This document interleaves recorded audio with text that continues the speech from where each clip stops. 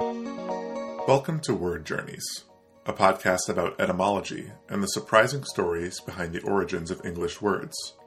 This is Dallas, coming to you from Philadelphia. Today's episode will be the first of our periodic survey episodes, in which we'll survey all the modern English words derived from a certain language or language family. Here's the logic behind having episodes like this. If we think about where English words come from, the distribution is roughly as follows. 29% of modern English words come from French or Old Norman. Another 29% come from Latin. 26% come from Germanic languages, chiefly Old English and Old Norse. Then there's 6% for Greek, 4% derived from proper names, and that leaves 6% for everything else, words from all other languages or of unknown origin. And that 6% includes widely spoken languages such as Spanish, Italian, Dutch, and Hindi. But words derived from rare or even extinct languages are still important contributions that have shaped modern English, and these words are our focus today. This week's selection is the Arawak language family, which contains the languages spoken by many indigenous groups in Central and South America.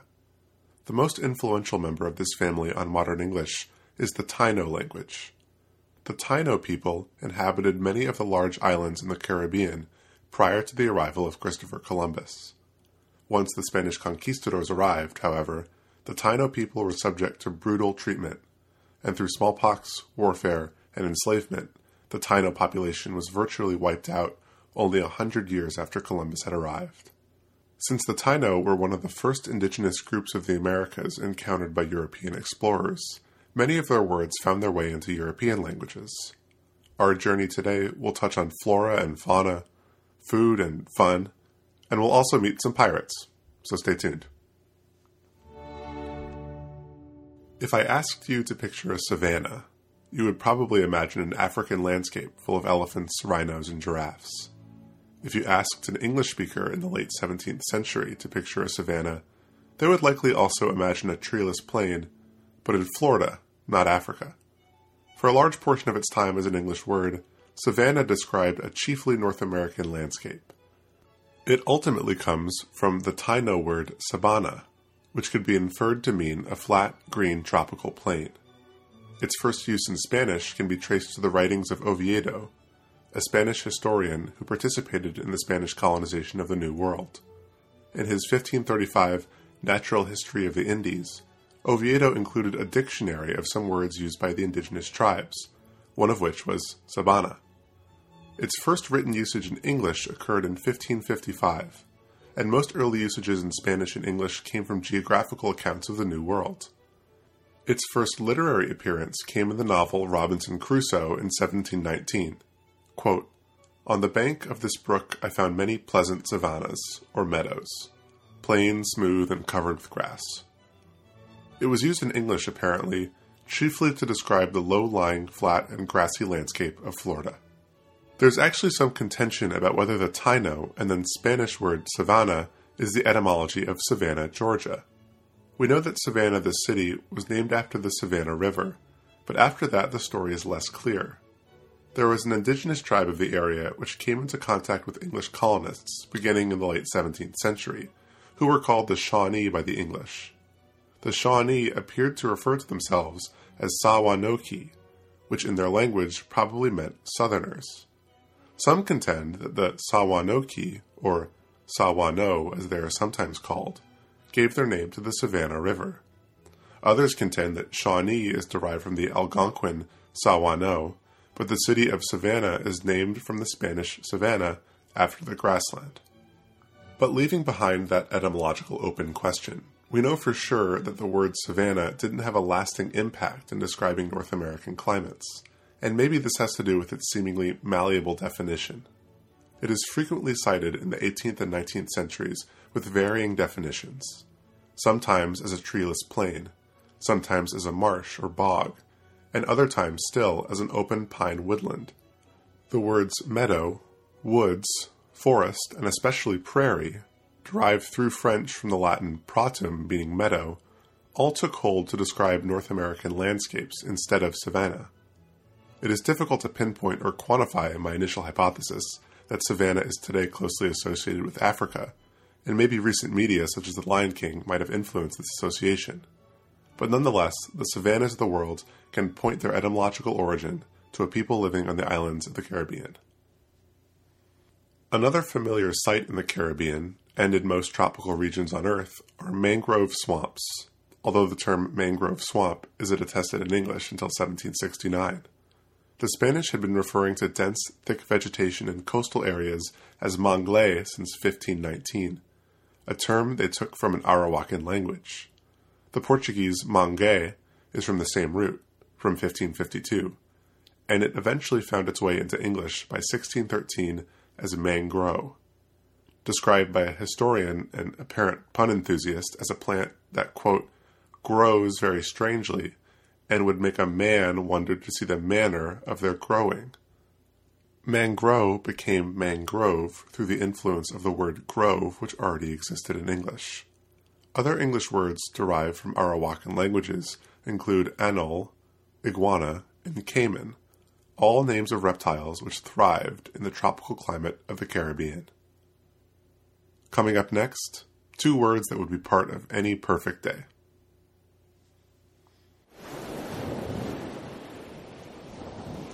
Many goods, foods, and animals were introduced to Europe from the Americas after Columbus's voyage, and these items of the Columbian exchange include the turkey, the avocado, and the potato, just to name a few. But one item that is rarely mentioned, but which had a surprisingly immediate impact, was the hammock. Columbus's diaries describe hamacas, the local term for the hanging beds the Taino used for sleeping.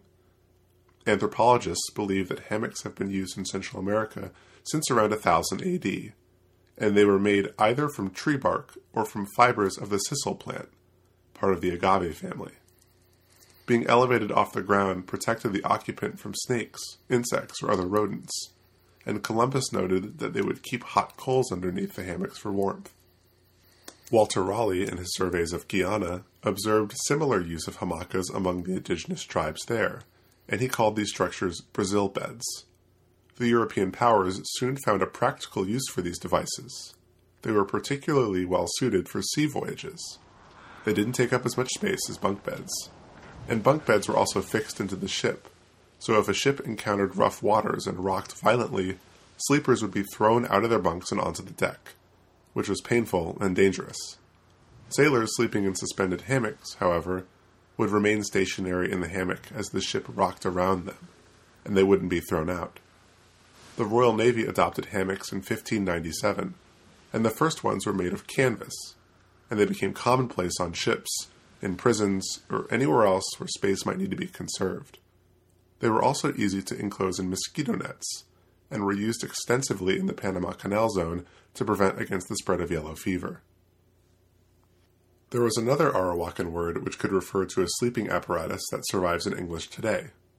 An elevated frame of sticks upon which people often slept was called a barbecue, or maybe barbacoa. A framework of this type was more commonly used as a kind of grill to cook and smoke meat over a fire, and this is ultimately where we get our word barbecue. The Spanish called it barbacoa, a word still used in Spanish today to refer to meat slow cooked over a fire. Barbecue entered English in 1661, and came to refer also to the social gathering for communal consumption of meat in 1733. Although this next word isn't technically from Arawak, it's worth mentioning.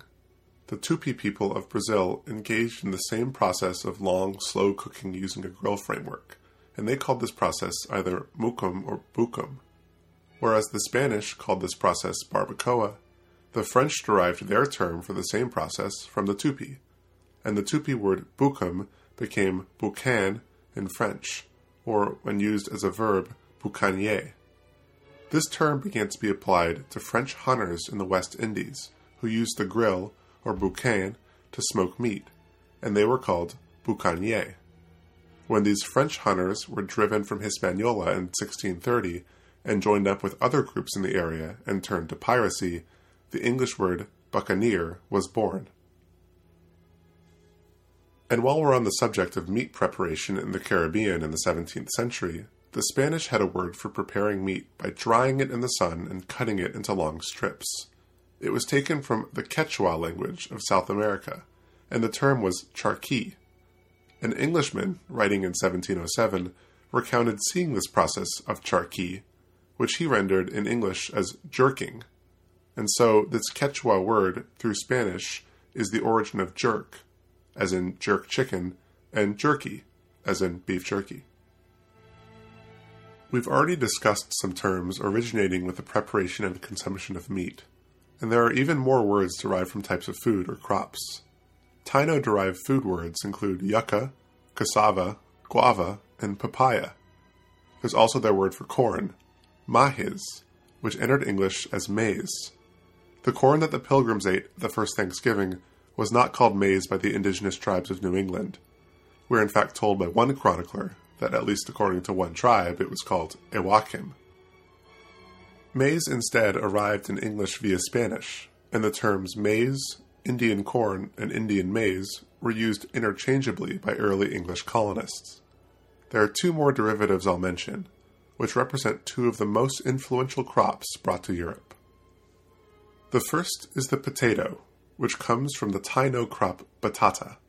The batata was the name for a kind of tuberous root that today we would call the sweet potato. Columbus brought this back, and it immediately began to be cultivated in Spain, and batata became patata over time, which became potato in English. The crop which today we would simply call potato is a distant relative of the sweet potato, and it was first encountered by Spanish conquistadors in the Andes in the 1530s. It was called by the indigenous people the papa in the Quechua language. This papa reached Spain in 1570. England had this crop by the late 1570s, and English agriculturalists called it the Virginia potato, for a long time erroneously attributing its origin to Virginia. Slowly, as it began to be more widely cultivated and became a staple crop of many areas, the Virginia potato became known as the potato, while the batata, Columbus's initial introduction, became known as the sweet potato. This linguistic shift was so scattered and confused that for many things written in the 18th century, it's unclear which crop the term potato refers to. The other crop word from Taino is tobacco, which is taken almost directly from the Taino word. It originally referred to either one of two related things. Oviedo in 1535 notes that tobacco is the term for the Y-shaped pipe that was used to smoke tobacco leaves. One end of the pipe would be placed near a burning plant, and the other two ends would be held up to each nostril. According to Bartolomé de las Casas in 1552, however, the tobacco referred to the roll of leaves of the tobacco plant. Smoking the leaves of this plant was already popular among the Spanish colonists for its stimulating effect, and it caught on in Europe, and the word entered many different European languages. The same root is also the source of the name of Tobago, as in Trinidad and Tobago. Columbus encountered the archipelago in 1498 and named the main island Trinidad, meaning the island of the Trinity. The origin of Tobago is the word tobacco, though it's unclear whether it was named for the crop because of the local custom of smoking tobacco, or because the island's contours create the image of the smoking implement when viewed from the sea. And finally, similarly to how the Spanish barbacoa was known to the French as boucan, the plant called tobacco by the Spanish was encountered by the Germans and the Portuguese in Brazil, where the indigenous tribes called it betum.